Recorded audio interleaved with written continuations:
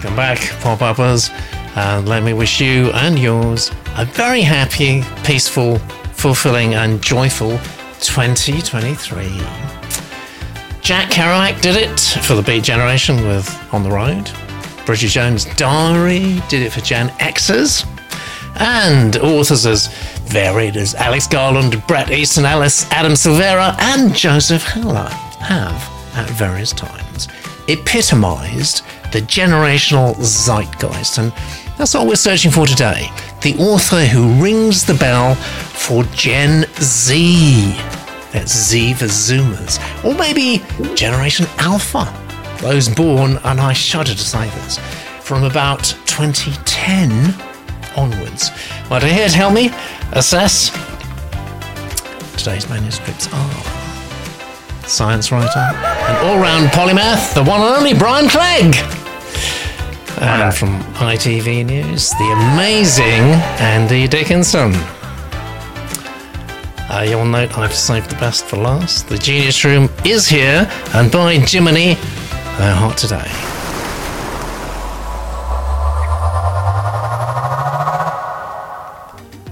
We're straight into submission number 1 today. It's called Eagle Sister. Eagle Sister. First submission of 2023. Do you like that title?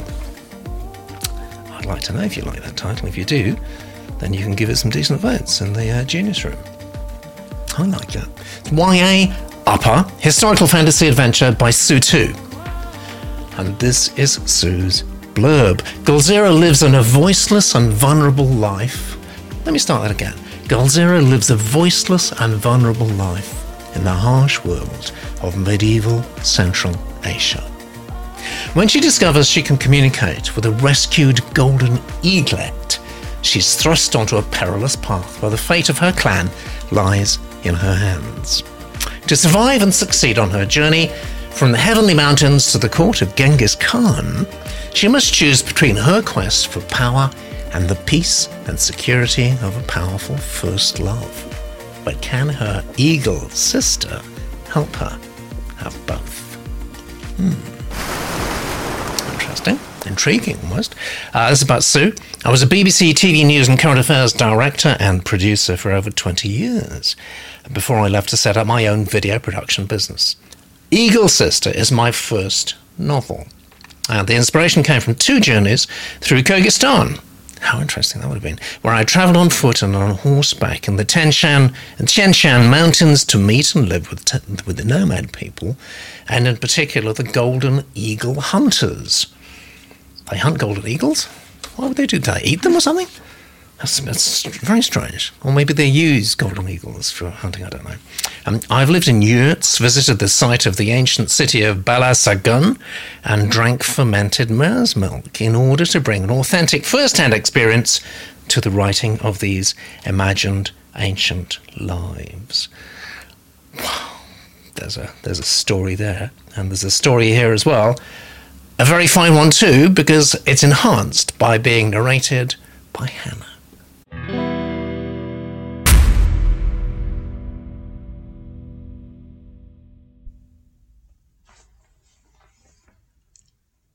Eagle Sister by Sue, read by Hannah.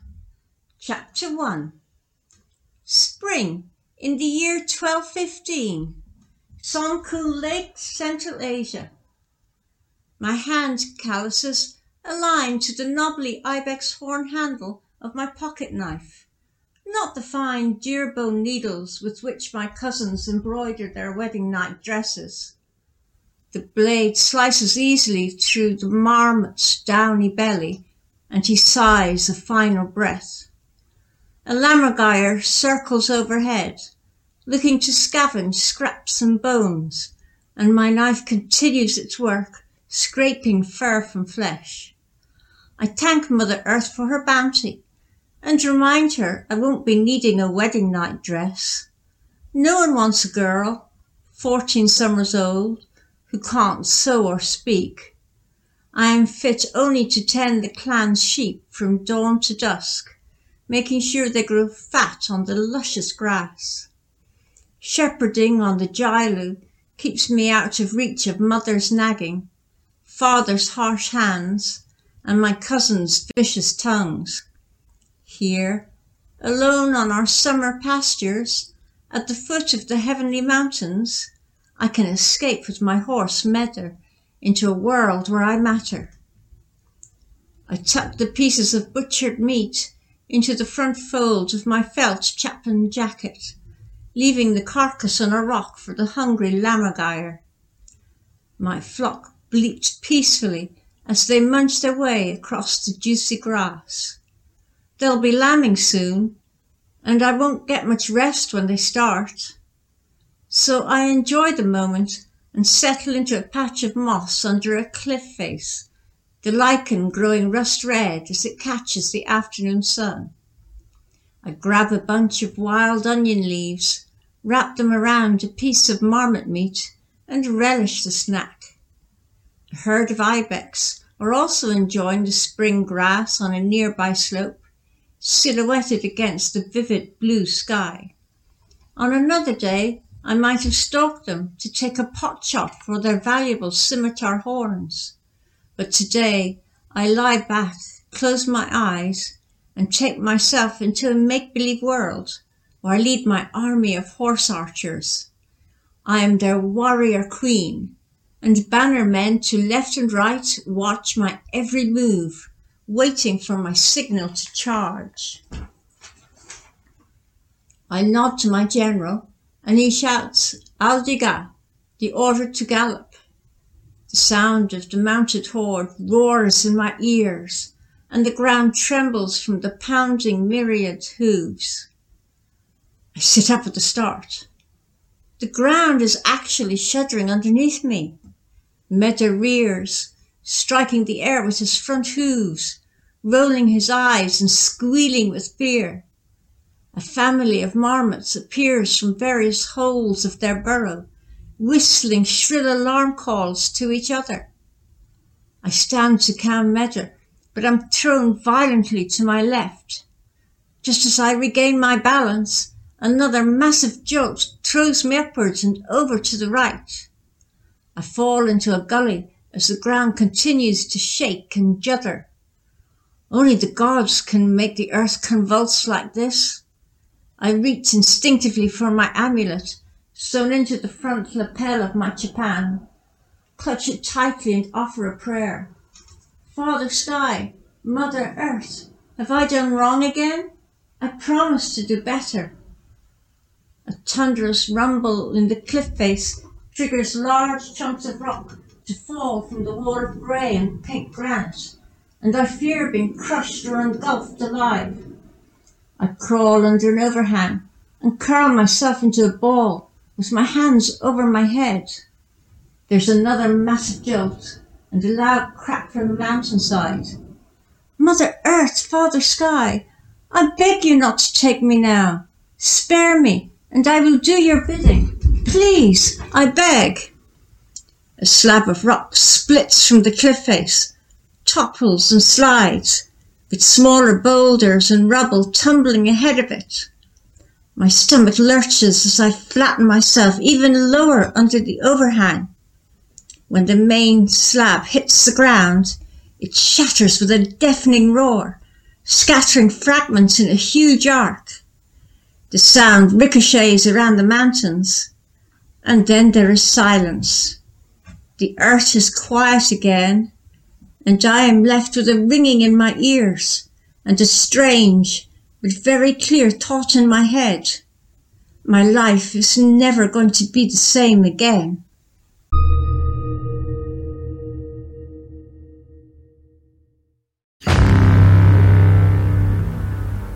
Thank you very much, Hannah, for getting us off to a good start there.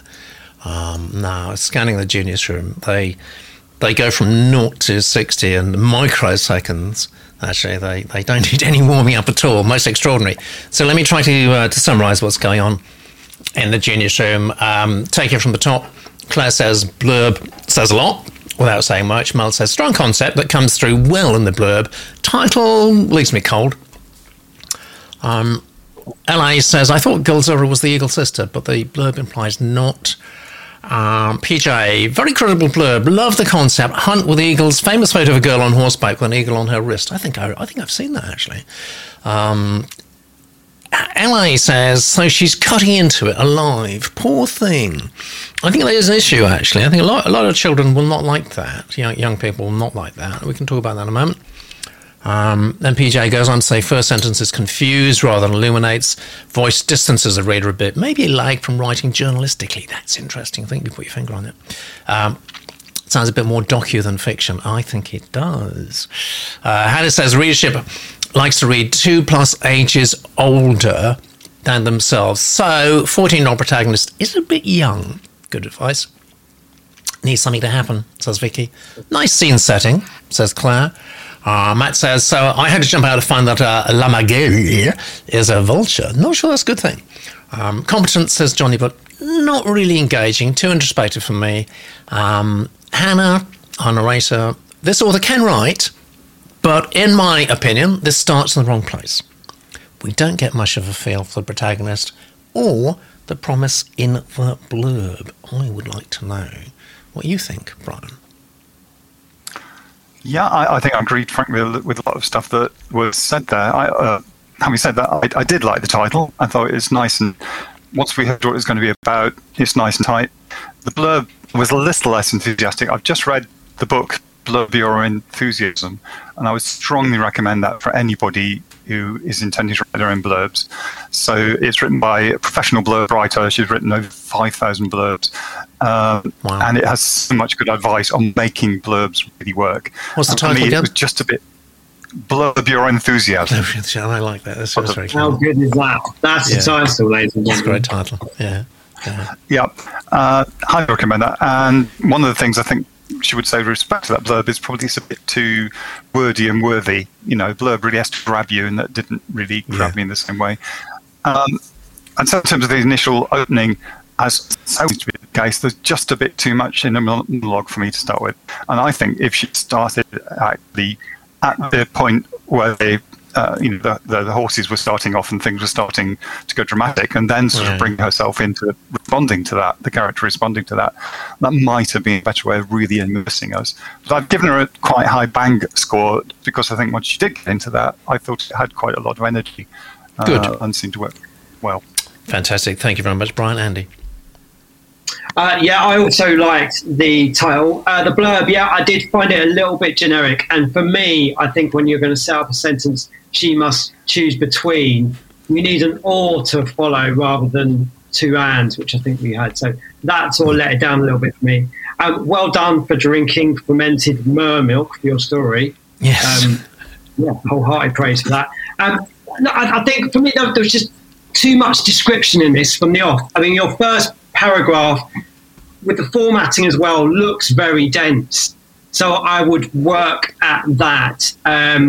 You're trying to get an awful lot into it. I just decide between what were the real important points you want to tell in those first couple of sentences, rather than doing so much description, so much. You're trying to build the world and build the picture almost in that first paragraph. And I think if you're going to do that, give yourself a couple of paragraphs, give us a couple of line breaks even, just to do that. When you talk about settling into a patch of moss, that's nice. There's some nice kind of imagery here. I liked you said that thing about dreaming of being a warrior queen, but I then got a little bit confused because I then think you went into what her dream was, and then suddenly the earthquake hits. I don't think we need that dreamy bit. But the earthquake, as Brian's pointed out, it adds pace. And then when you get to that final paragraph, we are with you. The action is better.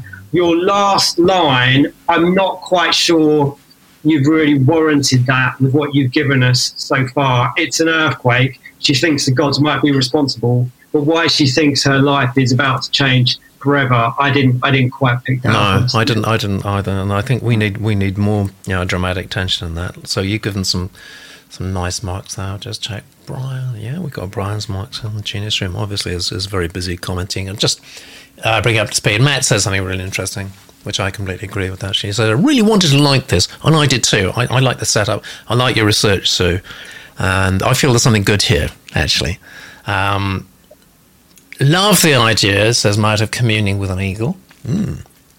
but felt I was being held at a bit of distance. Yes, there is. And what I think you're doing is you're doing more telling than you need to be doing. And possibly, it's very, very common for writers to write themselves into a book. It's possible you're doing that as well.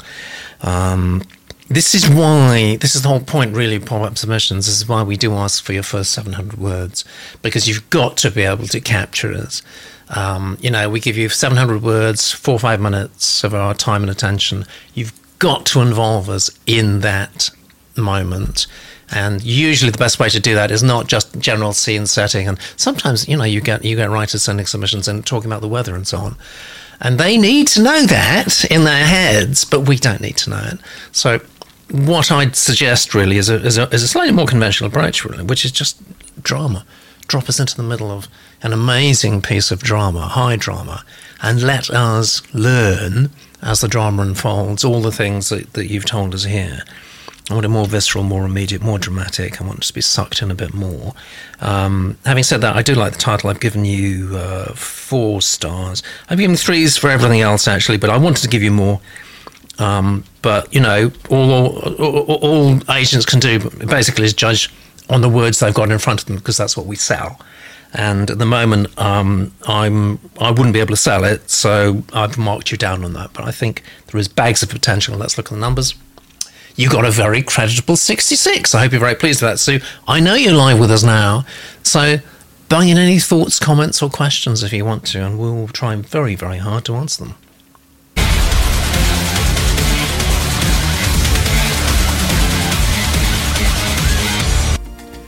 And straight on to submission number 2, What We Grow Into.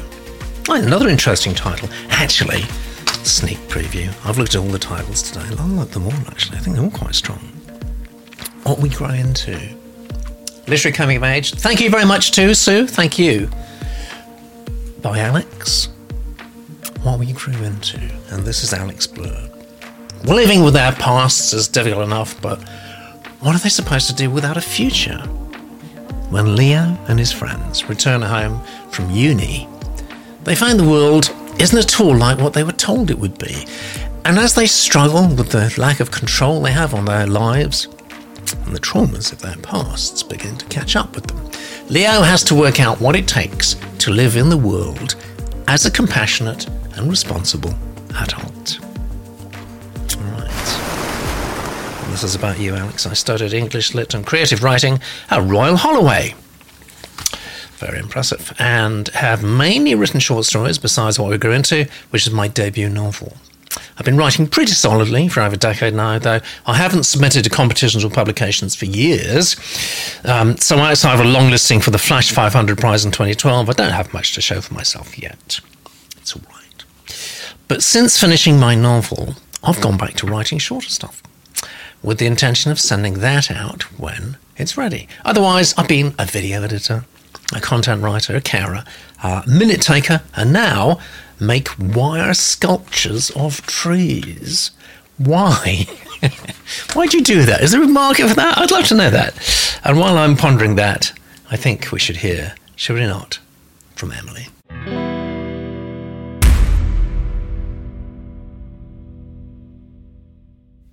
What We Grew Into by Alex. Read by Emily. 1. Leo Vermaelen. 20th of the 6th, 19. 8:27. M25 Junction 24. Westbound. 21 years old. Peeling off the junction between Cock Foster's and Potter's Bar, sounds of the engine and the motorway droning onto the wind through Lid's window, gusts more percussive as we speed up and merge, refreshing against the morning's heat, the road opening up in front of us under a huge sky. Look across. Lid turned into the breeze, slouched against her door, scent of her perfume in the draught. Pam up front, turning her head a shade over 90 degrees, dyed blonde hair flapping against her face. Close the window now. Voice cracking a little over the wind. Turn to look out my side. Let morning fatigue and the sun's liquid glare off the tarmac close my eyes. I don't want to get travel sick. Then don't look out your window. We've got air conditioning. Eyes drifting open. Trees and shrubs and spindly stemmed white flowers on the embankment, all blurring together. Occasional patches of slanted brick grids where the ground's gone bare and arid. Pam's right. Let's not start the day off on the wrong foot, eh? Shirt and jacket clinging around my armpits. Discreet sniff. A little of antiperspirant, that's all. Let it be sunny, but let there be a breeze. Let me be on my toes, but not have to intervene. Please let her parents behave at their daughter's graduation. Prayers to nothing. Jesus, Yahweh, Allah, Vishnu, trees, embankment, bricks, M25 westbound. Fine. Whir of the window closing. Sudden cut off of the wind. Turn to find Lyd staring at her feet. Feel a hot prickle in my cheeks. Looking up at me, giving me a weary smile. Reach out a hand and she takes it. Squeeze. Her blue eyes so tired and pretty in the summer light, mouthing, I love you. Drift through the groups milling about the cusps of gazebos, parents and relatives, making friends with other parents and relatives. Catch snippets of the conversations as I go.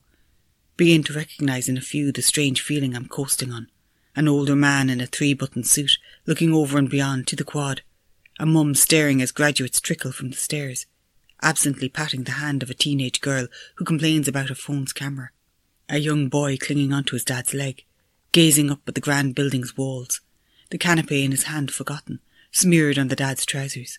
Summer breeze weaving the pockets of families, rippling my shirt. Waiters floating past, strong perfume in their wake. Take 2 glasses of champagne from one who accepts my thanks and disappears into a stream of passing graduates. Led with the champagne and work through the crowd till I spot Lyd posing with her friend Aisha for a guy about our age with short gelled hair and his phone out. Drift over. The guy's shirt bunches around a slight paunch as he changes angles, my own shirt damp under the arms. Lyd and Aisha laughing as they strike poses, some knowingly ridiculous, some pretty. In my peripheries the sun refracting through wine glasses. Lyd noticing me, smiles, says my name. I brought you champagne. Oh wow, ditched the rents too, I see. Lyd, I didn't ditch them. I know, I didn't mean. Aisha laughing in a way that might be cruel. I don't know. Leo, mate, that's not champagne. I mean, they want you to think it is, but Lyds, you had a look at the diploma they gave us. It's literally a form to donate money to them. Fuck off, no way. All laughing, phone guy included. Feel myself flushing as Lyd opens her scroll, reacts.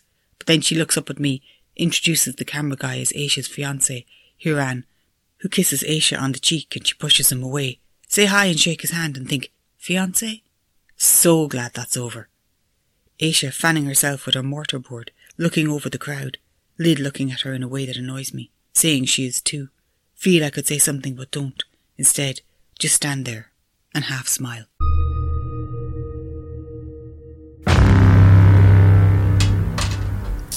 And I've got good news. That is the first of 2 readings today from Emily. So looking forward to the second one very much indeed. Let's see what the genius is equally good, both of those plurals. Let's see what they are saying. Opening is all voice, which is good, says Matt. Not catching the story, though. Who's the target audience, says Hannah. This feels adult rather than YA. It does, and that is a bit of an issue for me, at least commercially. Annie says there's a nice dreamlike quality to it, but I'd like to get a better sense of what's going on. And there is, absolutely. I think there is. I think it's literary, basically, and it's interesting. Claire says staccato style, interesting. Really like the writing, says Jan. I'm there. LA says, why some dialogue lines in italic? And James says, yes, literary, but you read my mind, actually, yeah. Pamela J, very posh students. We drank plonk out of bottles. I thought that's what students did too, actually. Emily, I like the writing on narrator, of course, though perhaps with the stylisation it would read better than narrated. But I'd read on to see where it goes. Annie says, and this is after her first comment, no idea what it's about, but I like it. Would like to know what it's about, though. And Johnny feels it's Joycean, actually. Interesting, making the story opaque. It's very stream of conscious, says Hannah, which is fine. But we still need progression of story. And Claire says, I'm a little lost. And you can kind of expect that, if the story doesn't kick in, which is not for her. You need to stop reading Ulysses, says Pamela Jo to Johnny. And Matt says, without a story to hang on to, I'm losing track of who is who.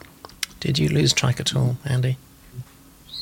I sort of did. I didn't want to. And I really don't want to be unkind about this submission because I think it's got some beautiful things going on in it. It is.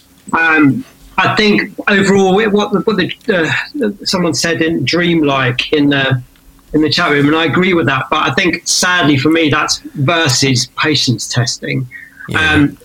Starting from the top, I think it's a nice title, and I love the way your title connects with the blurb. The blurb itself was ringing some alarm bells to me, because I didn't really think until the last sentence I really got a picture of what your book was about. And that opening sentence about past without a future, you need. This is what I mean about I want to be kind, because you could be bordering on pretension with something like that, unless it's really going to stand up. Someone, some cynic like me is going to turn around and say, yeah, but isn't it just a little bit pretentious? And with the story you're writing about, students coming out of university, moving into adulthood, when, some of the people they went to school with just didn't do university and grew up. Well, I was properly pretentious at that age. So I think it's sort of, there's a reason for it in what you're giving us. And there's a genuineness in that as well. So I do sort of want to protect it, but at the same time, and stuff like sun's liquid glare off the tarmac, let me be on my toes but not intervene. There's just some beautiful bits of language and prose in this, but together with the formatting and I'm not quite sure what tense it's in, and the general poetic structure of it, I found it sort of impenetrable to a degree. So that put me off. Yeah. And Jeannie, I say, I'm finding this writing style very frustrating, says L.A. I'd have stopped reading, sorry. Matt echoes that. Without a story to hang on to, I'm losing track of who's who. Arbanet says, I'm not getting who the main character is. And L.A. says, has the author replaced every I with an M dash? I like M dashes, actually. The big dashes, not those little dashes. Brian.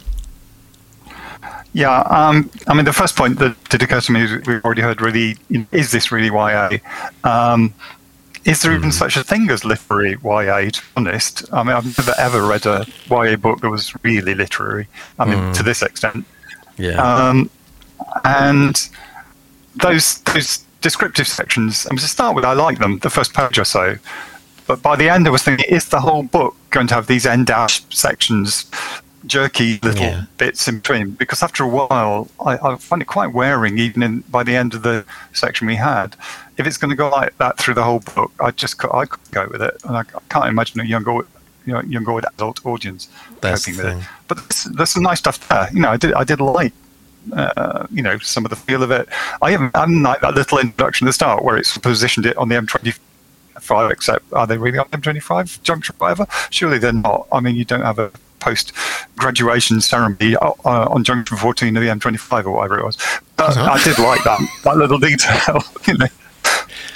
Yeah, and Hannah says there's a disagreement in the Genius Room, which rarely happens, actually, but unanimity is not broken out. And Hannah says, I remember the Students' Union, that's from her university, hiring out boxes of wine glasses. We didn't drink straight from bottles. Okay, fine. And PJ says, I suppose Separate Peace and Holden Caulfield. Yeah, that's right. Was sold as YA in my youth. Didn't really find them. So did love Franians. That would be Granians. Granians, yes, I know. It was Franny. That's what everyone's looking for, Alex. It's the defining novel for a generation, actually. And lots of different novels, different times have claimed that. But it's a wonderful way to sell, a new manuscript and a new novel to a publisher. It's just great, actually. So if you deliver something like that, you'll get every publisher in town and every agent in town wanting it, because it's got enormous commercial potential. However, and you're not too far away, actually. But however, if you come in and say this is literary coming of age, the literary word makes half the people in town go, oh dear, we're going to sell 100 copies of that. So it's a question of packaging and presentation, and I would urge you to, Can I just add on? Yeah, do. Point, there were elements of this that sort of, now you've said it, they sort of remind me a bit of Generation X by Douglas Copeland. Yeah. The way, and he sort of played with formatting and writing as well. So you could maybe look at that as a way to sort of make that more palatable. That's a good idea. That's a very good idea. Absolutely. Let's look at the numbers. And everyone has voted. And you got a 61 there. You got a 61 there. Maybe think about it. Beautiful. That was the word used several times. Beautiful prose. Maybe just think about slightly repositioning it, I think, Alex. Hopefully. Now, we got one or two YouTube comments, didn't we? Do you want to just give me one or two of those? I think this is from... Yeah, that's from Sue. That's fine. Thank you, Sue, and thank you very much for being so polite. I've received feedback before that I launched into the action too quickly. That is the author's dilemma. You know, you listen to somebody and they say something, you listen to somebody else and they say the other thing. You've just got to tell the story that's the strongest in your heart, really. That's why I spent more time scene setting. Okay, so you've heard what we've said. Most importantly, you've got the reaction of the Genius Room, which is what no one else can give you. It's like live sentiment analysis, okay?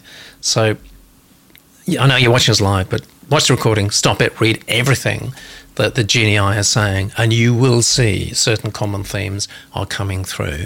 And my feeling is that what they say counts for a lot more than maybe for, what other random people say.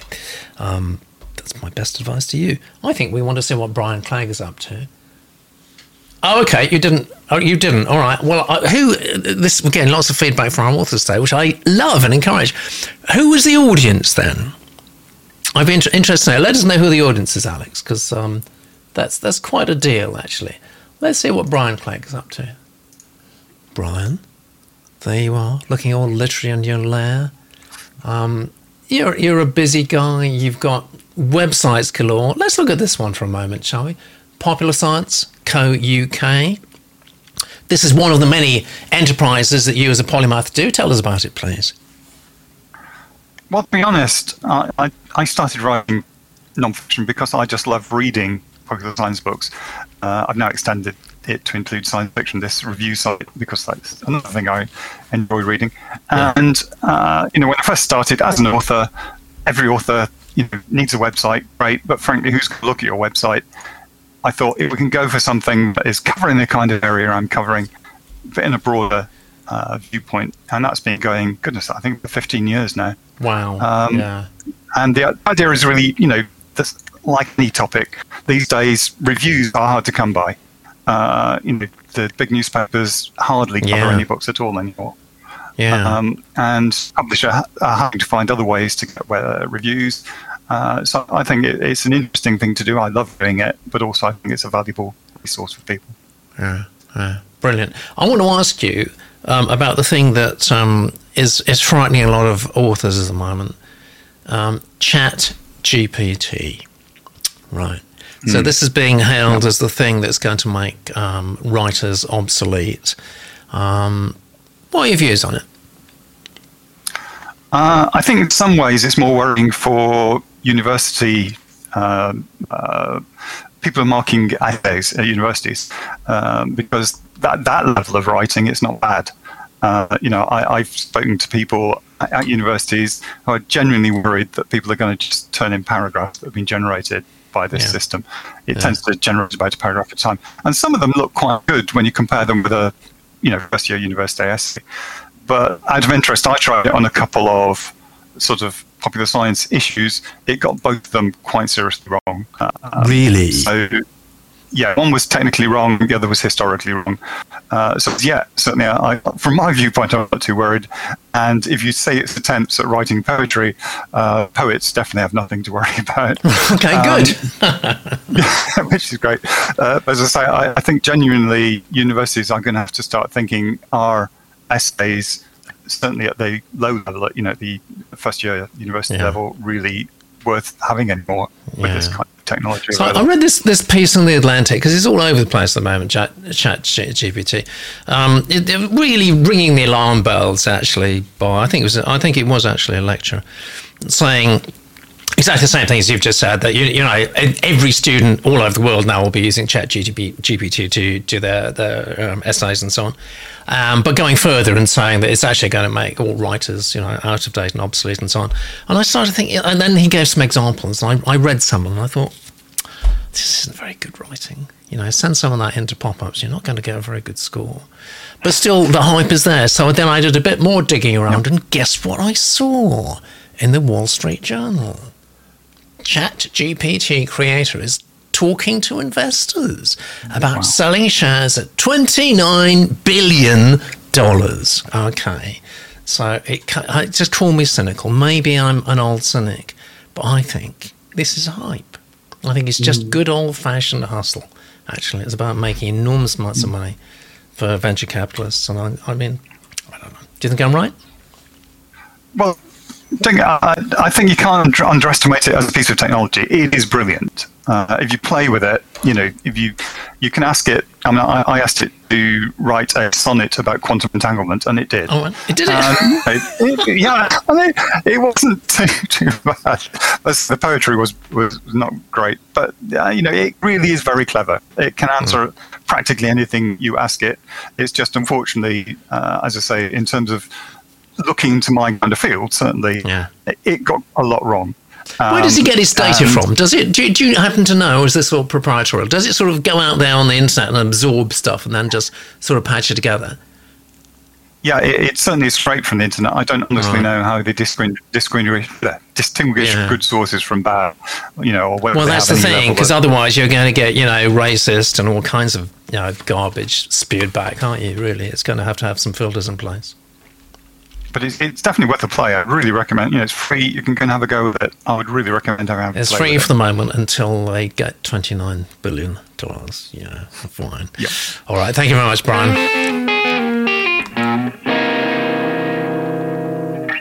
And here we go. Submission number 3. It's called The Vessel of Light. Oh, it's nice. We've got a QR code there, which means that there's an author website, so you can scan that and go straight to it. YA fantasy/adventure from Leslie Ann Tompkins. Leslie Ann, this is your blurb. Lily longs for an adventure she can never have. Fated to reside behind a magical wall that conceals her and the rest of the cowardly clan of Sicklers.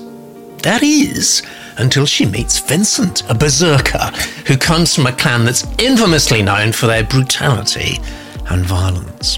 The two unlikely friends are forced to flee, however, when tragedy befalls the Sicklers. As Lily struggles to cope with her new situation, she's forced into making a fatal decision that changes their lives forever. I'll tell everyone about you, Leslie Ann. I first began writing 17 years ago when I was 14, which makes you 31, I think. Which is young for a writer still. Mainly stories about animals who were filled with many grammatical errors and were just bad overall. Okay, well, you don't need to criticise your own work. Lots of other people would do that. I kept at it, and one day I began writing books that contained magic and fantasy. I enjoy the freedom of using my imagination. Writing's a passion of mine, and I'm always willing to learn/improve. For my Vessel series, so it's a series, interesting, I wanted to create a world filled entirely with my own creations containing no humans, just anthropomorphic beings known as beasts. I'm a 31-year-old female diagnosed with Asperger's syndrome, living in England. I look forward to all critiques. Thank you for taking a look at what I've written. And thank you, Mel, for delivering a stunningly good reading.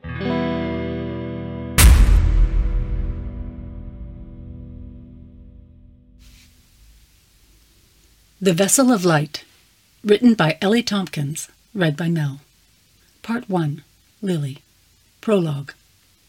He was going to die. They were near. He could smell them, hear them as their paws pounded against the muddy earth, their voices echoing into the night. He ran. Blood. The bleeding would not stop, could not stop. He didn't care.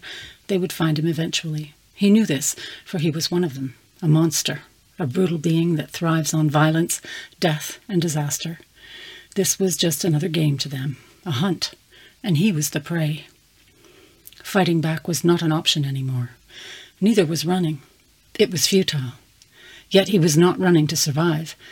He would not give them the satisfaction of seeing him die. If he could not stop them from finding his body, at least he could take some of the amusement from them. They pride themselves on glory. They would get none tonight. So he ran until their voices became dull. He stumbled against a tree, a paw held out against it to keep himself upright. It did not help. He slid down the trunk, collapsing onto the muddy ground. The bleeding continued. It was not long now. Not long until it would all be over. He closed his eyes and waited. Chapter 1. 14-year-old Lily was sitting on her bed, her legs dangling over the side, with her favourite book lying open on her lap.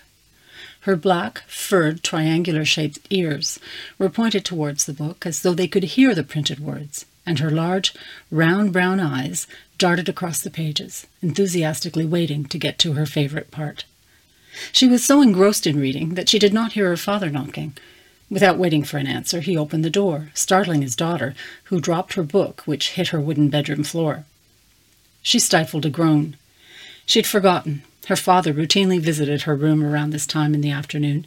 He opened her door without waiting for her permission, despite her countless requests for him not to do that. Lily pushed herself off the bed and picked up her book. "Yes, Dad, everything's fine," she told him. Moving aside her small black tail to avoid sitting on it, she sat back on her bed.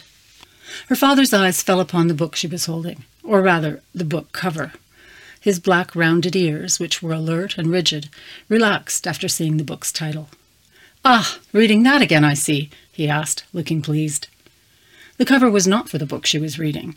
She swapped them years ago, knowing her family, even her clan, would not approve of what was written on the pages. The title read, "Don't Exist and Survive." Lily let out a half-hearted smile, wishing for her dad to leave so she could continue. "Of course," she replied. "Gotta know how to stay quiet and hidden." She wanted to read. She wanted to read. She wanted to... Good. So what part are you at?" Lily's smile vanished, her ears falling flat against her head. The book her father thought she was reading was sitting somewhere in her room gathering dust. She'd not read it in years. She let out a long hoping to think of a convincing lie, when she was spared from having to answer by her little sister, bounding into the room. "I found it, Lily," she squeaked, holding up a white T-shirt for her to see. Lily's ears returned to their upright position. She slipped from her bed, placed her book on her duvet, and walked over to her little sister Erin. She thanked her before turning to her father and mocking him for, once again, mixing up their clothes. "Seriously," Lily finished, "Erin is a foot smaller than me. How do you keep getting this wrong?" Erin giggled as their father began helplessly to explain the mix-up, thankfully forgetting his question. Lily smiled despite desperately wanting to finish her favorite book. "You gonna sing with us later?" Erin asked her sister excitedly. Lily replied with a long, unable to resist the temptation to tease her little sister, who began pouting impatiently.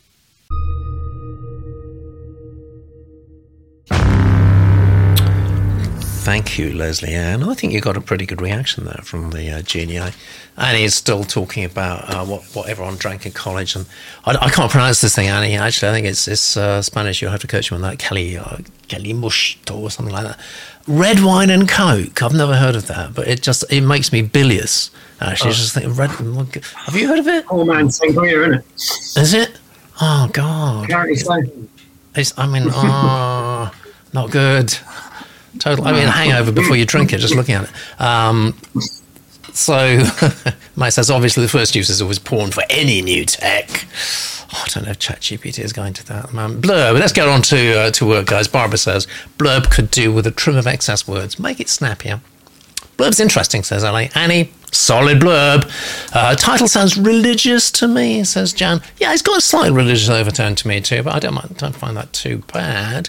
Matt says blurb seems a bit D&D. Hadn't thought about that. Great first line, says Annie. Vicky, fantastic, straight in the action. A brutal being, not sure about that line, says Annie, feels telly. Hannah says, good writing, engaging. PJ, pretty standard for fantasy YA, but first paragraph is more interesting than the title or blurb. Maybe have another look at the first contact the reader has with your voice. Strong opening paragraph, says Matt. James jumps right in the action, makes me want to turn the page. I like the writing, says Annie, feels polished. Barbara's good, engaging, intense start. I like. Great opening, says Jan. Hannah, some sentences a little long. Overall, I like the writing. Annie let out a smile. don't know what that means. Often I don't understand what the genii mean because I'm not as intelligent as they are. Hannah says, this is an example of where the prologue really worked for me. It's a minority of occasions when that happens, but it certainly can do. Nicely written, says LA. Labouring the point a bit. James likes this. Am I just a kid at heart? Yes, that's the answer. You are. And there's a discussion about trends that too much mention of the ears, says Annie. So much good comment here. Pamela Joe, all the animal descriptions are not really convincing.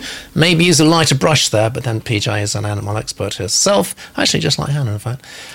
Some of this could be cut, says Claire. We're moving through the manuscript now. Vicky, prologue exciting. Wondering about after that. Mel says, strong writing. Prologue was really good. Contrast to the first chapter, bit jarring. And Johnny is talking about red wine and coke. It sounds grim. It probably got a name. Red Peril. Yes, that's what it is. It's Red Peril. What did you think, Brian? I like the title. It slightly reminded me of a Pentangle album, but that's another story. Pentangle? That's the 1940s, is it? 1970s, come on. Frankly, I agree. I very rarely like prologues, but actually this one did really work. It was very helpful. And I actually quite like the contrast going from the really quite gripping prologue to this very mundane feeling opening to the first chapter. I actually quite like that move. There was one very tiny detail that just struck me in passing. She refers to the title of this book that has the fake cover on, and I didn't know whether the title was of the real book or the cover, and it became obvious a little later, but at the time I wasn't sure. Yeah. The only thing I didn't like really too much was it feels incredibly anthropomorphic in the sense that, this is clearly not human beings, and yet they've got duvets and books, and everything is just like normal except these furry creatures or whatever instead of people. I'd like it somewhere slightly more different environment than it appeared to be. But that shook me a bit when we saw that our protagonist has got a tail, and that I went, oh, she's a cat. No, she's not quite a cat, but yeah, I don't know when it's difficult when you introduce that actually, because I think you want us to get fully embedded and invested in the protagonist, but then it's the differences that go, really, what? Challenging. What did you think, Brian? Yeah. Or even Andy. Hello. Andy, sorry. Yeah. So, I kind of like the title. I like the blurb. You mentioned a berserker. I love berserkers. I haven't read anything about a berserker in ages, so yeah, bring that on. That'll be fun. I think there's a lot of things that are working in this well. One thing I think that is working is the juxtaposition between your very sort of stark, hunt, blood, monsters prologue, and then the sort of comfortable dad walks in on daughter reading the book that she's not meant to be reading kind of thing. I think both of them, for my liking, just need working up a little bit more. I do think the prologue's good, but overall, I just didn't think it was really quite strong enough to work to be worthy of its place. But you did create an atmosphere. You did create a sense of adventure and a scared character who might be on the cusp of dying, etc. And if that character is cat girl on the bed reading a book, then all to be better. Yeah, there were bits where it was working for me. I wouldn't say it completely worked for me, but yeah, I marked it pretty strongly. I thought it was good. It's moving in the right direction, isn't it? Yes. And I think you definitely can write, Leslie. And let's have a look at the numbers here. 67! Wow, you're showing it so far, actually. In fact, let's look at the numbers, shall we? Yeah. I'm pretty sure you are in the lead there. Yes, you are. I've got a comment from Katie Allen on YouTube. Likeable but disconcerting. Goes from drama thriller and the prologue to the domestically whimsical. Is it Company of Wolves? Is it Planet of the Puppy Apes? Want mystery and weirdness? Always profoundly wise comments there from Katie Allen. Thank you very much for that. Let's look at our next submission today. Submission number 4. And it's called Chance and the Cryptids. Cryptids. Not crypto. Don't hear about that anymore, do we, really? Chance and the Cryptids, Coming of Age by Catherine And there's a QR code there too for Catherine's website, or wherever she wants to send you, actually. This is Catherine's blurb. Chancery Chance O'Connor is a young woman who's fascinated by stories of the supernatural, from the age of 10 to the age of 23. Through the hardships she encounters in life, most prominently the death of her father when she's 12, Chance is always able to use her imagination as a source of comfort and strength. Okay, doesn't quite go far enough for me, not quite. But let's hear about you, Catherine, and you are very, very short. I'm 34-year-old EFL teacher, and I've previously self-published 6 books on Amazon Kindle, and that is that. Fine, I understand. And I'm delighted to say this is the second coming today of the person who's in charge of our team of narrators, actually, and a lot more besides. It's Emily.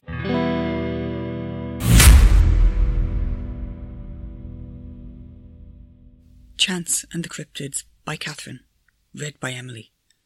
Cryptid, pronunciation cryptid. Noun, an animal whose existence or survival is disputed or unsubstantiated, such as the Yeti. Introduction. When I was 9, I believed in all kinds of things. That was the age when it happened for some reason. It hadn't really been an issue when I was, say, 5. There just hadn't seemed to be as much stuff to believe or disbelieve in. Well, there was magic, I guess, but after the 5th time you wish upon a star for the ability to breathe underwater, then rush eagerly to the nearest swimming pool only to find that you still have to come up for breath every 20 seconds, you quickly come to realise that Jiminy Cricket is full of it. The stuff when I was 9 was different. Ghosts, werewolves, vampires, aliens, Bigfoot, the Loch Ness Monster, the lot. I believed in them wholeheartedly. Sure, I'd never actually seen any of them, but I'd never seen the Statue of Liberty either, and people didn't go around not believing in that. No, to me there was no doubt whatsoever. The fantastic existed, hidden right in the middle of the mundane, and if you looked hard enough and kept your wits and your imagination about you at all times, you could find it. Despite all that, when Aislinn Pritchard showed us her paper fortune teller and told us it could predict the future, I didn't believe her straight away. For a start, I'd just watch her make it. She'd cut a sheet of paper into a square, folded all the corners into the centre, twice, worked her fingers into the folds to make them into points, and then unfolded it a bit, so she could write things on it. None of it had looked particularly mystical to me, but Aislinn was adamant. Her paper thingy could tell us our futures. We all knew it, and the only reason we didn't want to try it out was that we were all scared. It was wet break, which meant that we were stuck in the classroom for a quarter of an hour. In theory, Mr. Thomas, our class teacher, was supposed to be keeping an eye on us, but in practice, he'd gone off to fetch something from the staff room at the start of the break, and hadn't been seen since. This left 27 9-year-olds in a tiny room full of temptation, and, as you might expect, 2 of the boys were at the blackboard, engaged in writing rude words, giggling, and then quickly rubbing them off in case Mr. Thomas came back. Tamara Martin was standing nearby, looking outraged and threatening to tell, and occasionally shooting baleful looks to the rest of us for not helping her in her moral crusade. Over by the fire exit, a group of girls were daring each other to run out in the rain, and, at the table nearest the main door, me and my friends were drawing on scrap paper, or at least we had been, until Aislinn had made her announcement. "Chance," she said, holding her paper thing under my nose. "You want to know your future, right? You can find out whether or not you get to marry Brian from East 17. "I don't like Brian from East 17, I said, backing away from Aislinn, so that she didn't break my nose by mistake.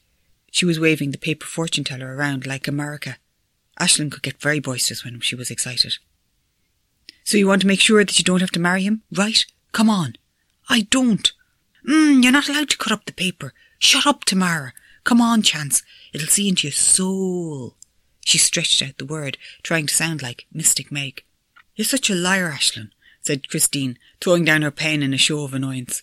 Christine, who considered herself to be the sensible one of our group, and often told us so, disbelieved in things like paper fortune tellers on principle. She didn't believe in ghosts either. Last month, I tried to organise a stakeout of the school toilets, which were said to be haunted by a former teacher who'd been killed by a falling tile, and Christine had been the only one who wouldn't join in. She also told me that she'd asked her mum, who was a teacher at the school, and she told her the story about the falling tile wasn't true. I still hadn't properly forgiven her for that.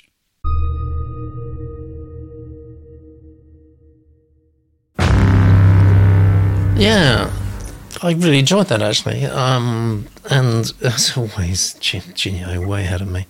But they're talking about the voice there, and I think there's an interesting quiet voice going on. Let's see what else they're saying. They don't like your blurb at all, actually, and I think you need some work on that. I haven't marked you down on that. I ought to have done really to be savage and hard and heartless about it, but I haven't. I've just given you kind of average mark for the blurb. But Hannah says blurb makes the story feel banal. I hope it's not. Oh, but it does not feel like a blurb. James says no sense of story in the blurb. Then Annie is the first to pick this up, actually. She says engaging voice. And Annie's antennae are functioning very well. I like the voice, says LA as well, LA Times as well. Use of introduction seems more academic than novelistic. Small point, but worth noting. Hannah says voice is immediately engaging. And Pamela Jo says, sounds like a Warminster girl. That is an in-joke. No one else will understand that, apart from a few privileged people. James says, this is all telling, no story. And he says, feels like a real person. Great so far. I agree with that. Oh, but you can see an image video of the Statue of Liberty, thus it does exist. Well, that raises a separate sort of issue, really perceptual issue, doesn't it? And Thomas says, double spaces after full stops, an error I had to painfully fix in my own manuscript. You can do search and replace, can't you? Now, says Hannah, this is a good YA voice. And Jan says, perfect marriage of reader and story. I love this setup. Mel says, I remember those paper thingies. This is a very strong voice for YA.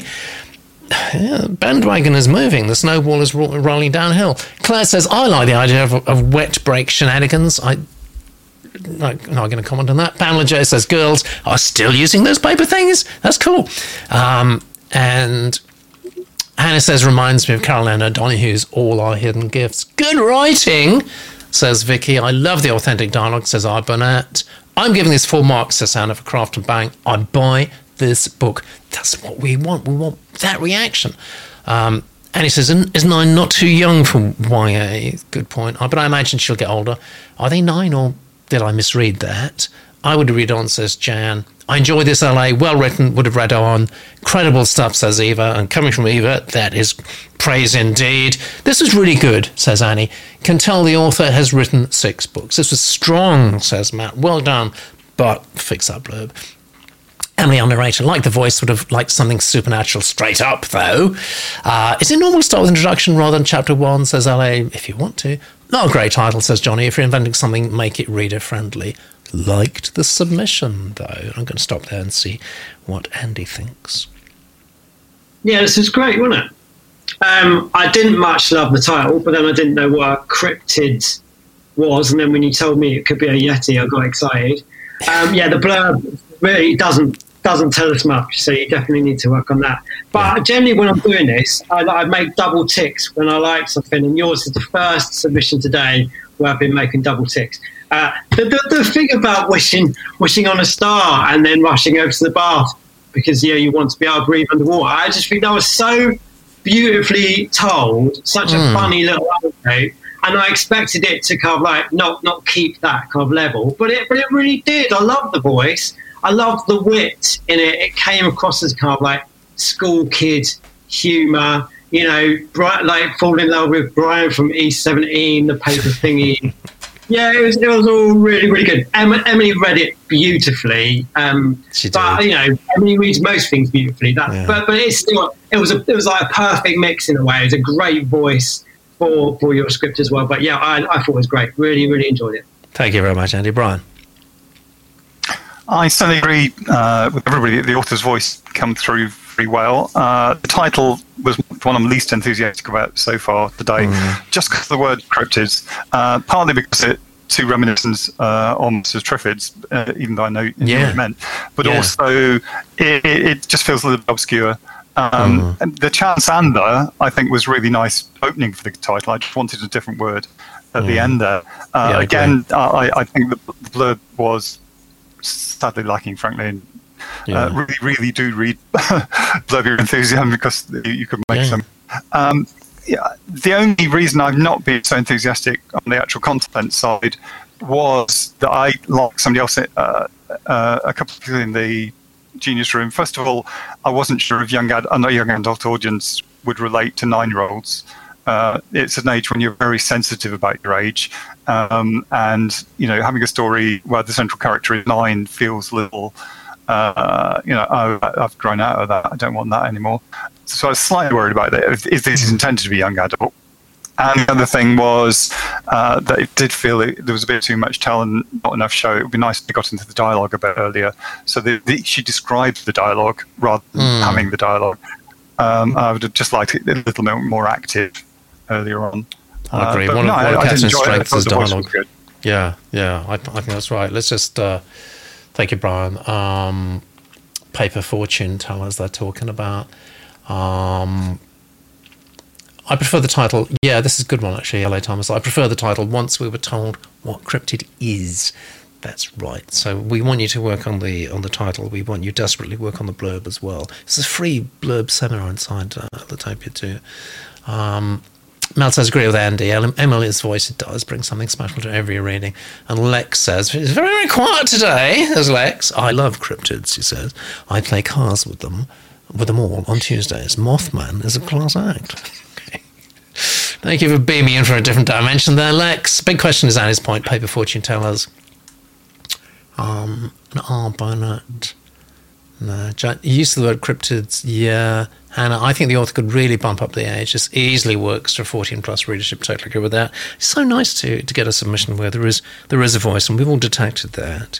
And so often, voice gets sort of bred out of you, or people don't understand the importance of voice. So good for you, Catherine. Let's have a look at the numbers and see if our enthusiasm is reflected in that. And you've got a 66 so far, have you? Has everyone voted? I wonder. They have voted. So I thought you'd be roaring to the lead with that, but you know what's happened? It's the title and it's the blurb. It's let you down. I'm sorry about that, but we've got to give you marks on what we see, and that's what you got. But I hope you're happy with the feedback. You've got lots of great comments there. We are now going to look at the very final submission of the day, which comes from Ryan. It's MG, young adult/adult fantasy. That covers all the bases, just about, apart from picture books. Ghosts of the Five Realms, though. The rabbit and the drake. Is that a drake? No, I think it's a drake there. This is Ryan's blurb. Ghosts of the Five Realms is a dark medieval fantasy about the body, mind and heart of an unwilling sacrificial warrior who learns to depend on an unlikely group of friends based on the life experiences of a modern warrior. All right. This is about you, Ryan. I'm a former United States Marine, OAF veteran, and current police officer. Until recently, I had no interest in writing. After a brief conversation with a friend on the topic of novels we were interested in, I decided to try my hand. Good. It was something I'd never considered, but was suddenly excited about the challenge. I set a time frame and decided to see where my imagination took me. I've learned a lot. And even though I never considered it any more than a challenging hobby, I'm now too far in to let it fall to the wayside. I'm hooked. Help! You don't say help.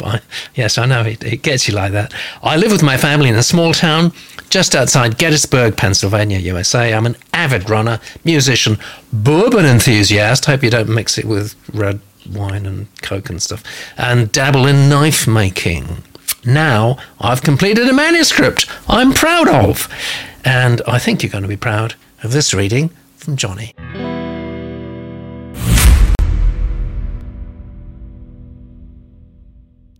Ghosts of the Five Realms, The Rabbit and the Drake, by Ryan D. Grant, read by John. Prologue. Rich, dark blood dripped from the razor-sharp point of his blade. It ran slowly and thick. He recovered his nerve, caught his breath, and used his bare hand to wipe the gore from the otherwise glimmering weapon.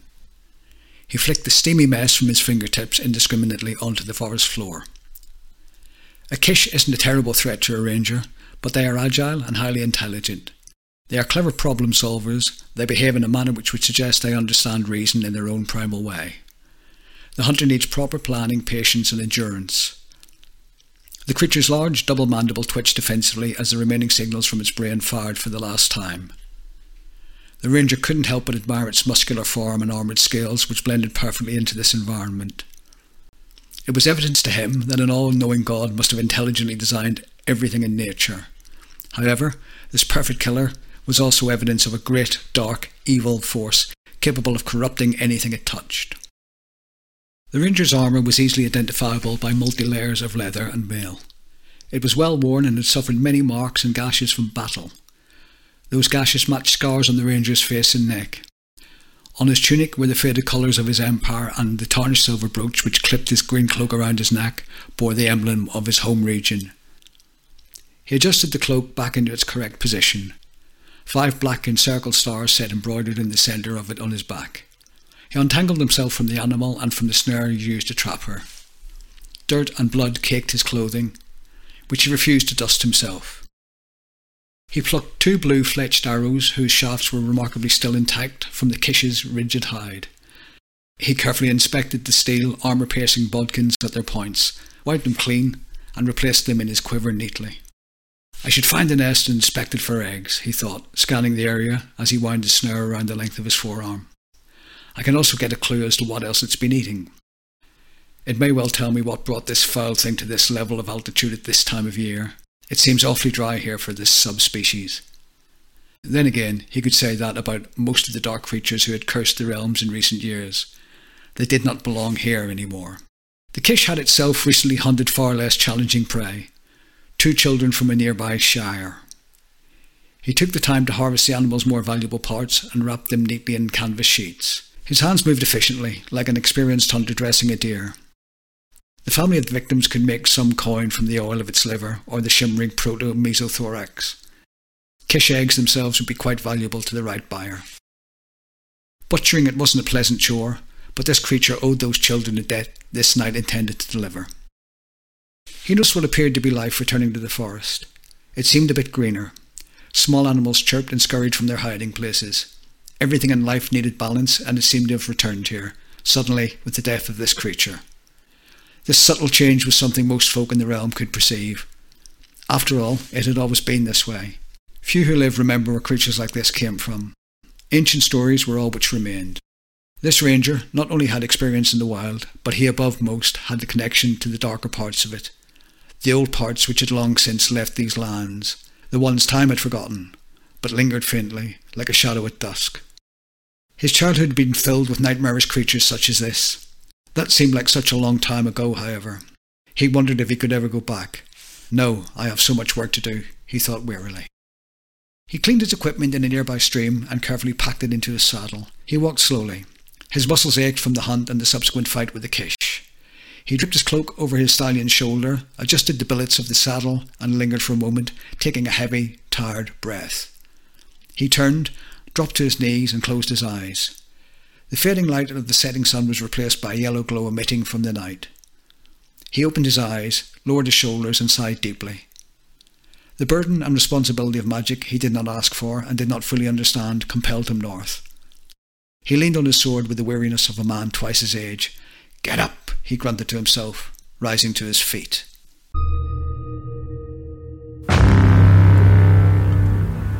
Thank you very much, Johnny. Great reading. And let's go straight to the genii and take her to the top. They're not keen on the blurb.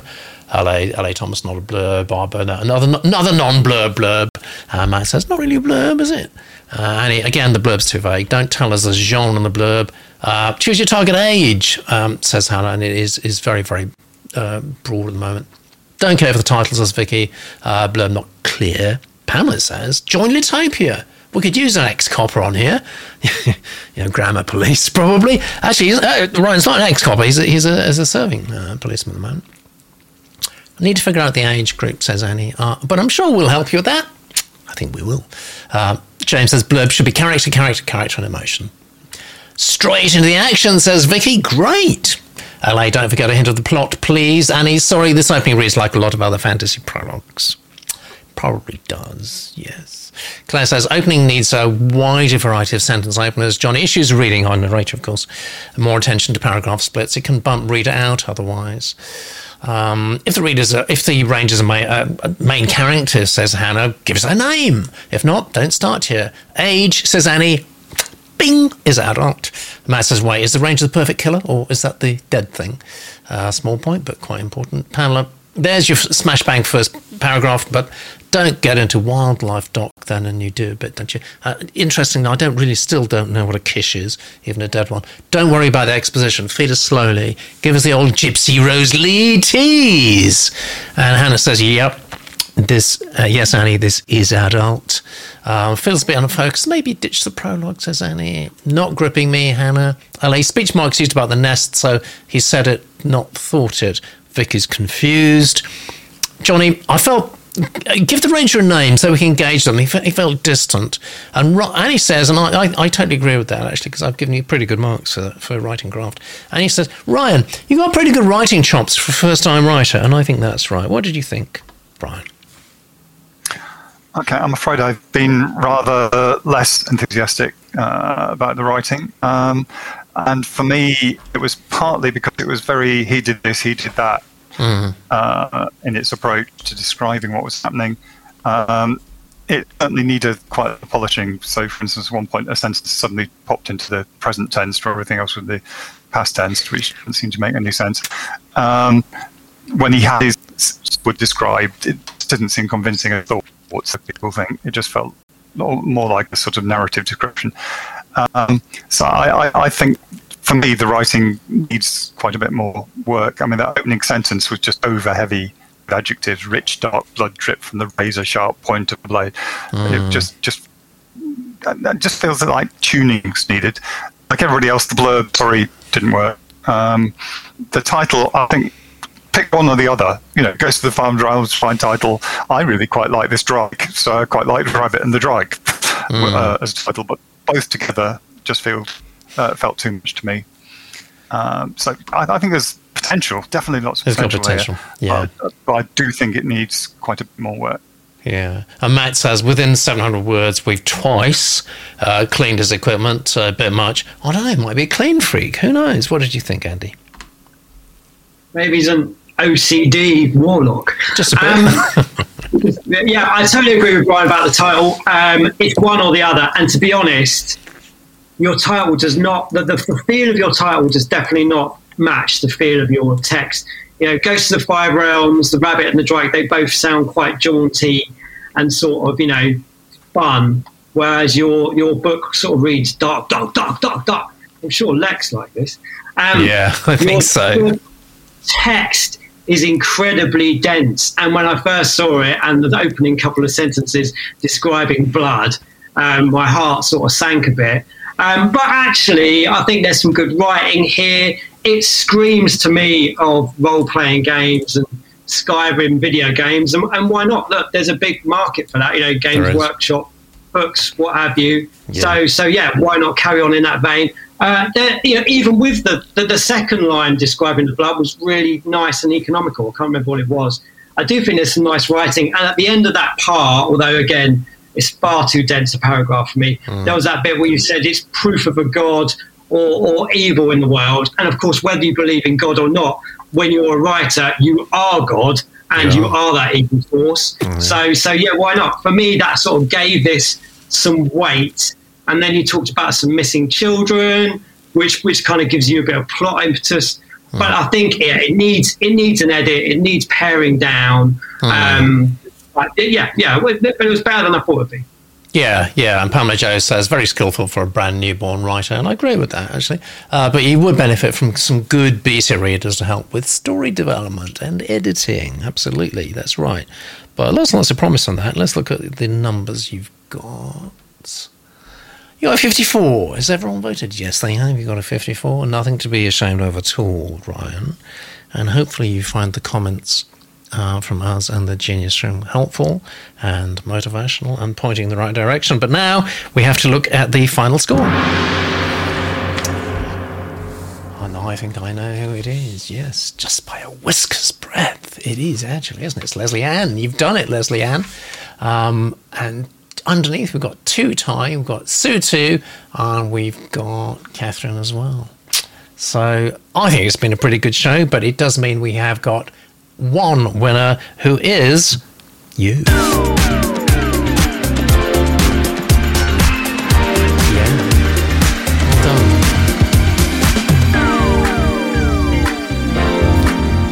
Congratulations, Leslie, and you've got us off to a nice New Year start. You've eased us into the entire process. I'm very happy you've done that, and I hope you're happy with the feedback, thoughts, comments, reactions, and so on you've got. Remember, we've got 3 more shows this month, and the winner will go straight into our rather fancy, actually, portal for our chosen publisher who's had a views to have a good look at. So that's kind of yet another method to get books in front of publishers. So fingers crossed we get some really good submissions the next few weeks, and hopefully we'll end up with someone being published. I just want to say thank you very much, guys. Nothing if not avid expert pros. Thank you very much, Brian. Let's put the website up again just for a moment there, because if you've got a slightly passing interest in science, and who can afford not to these days? Actually, what's going on in science, good, bad, or indifferent? All the reviews are up there. Popular Science UK, well worth going to. Thank you very much for doing that, Brian. It's a public service. And Andy, what can I say? So pleased to have you back, happy, healthy, and we can see you again on pop-up submissions soon, if not on the small screen reporting the news. What a fabulous start to the year. Thank you guys for being with us. Thank you, Genii, for being who you are. Thank you, narrators, and everyone else behind the scenes. And guys, let's see you again next week. Hit it!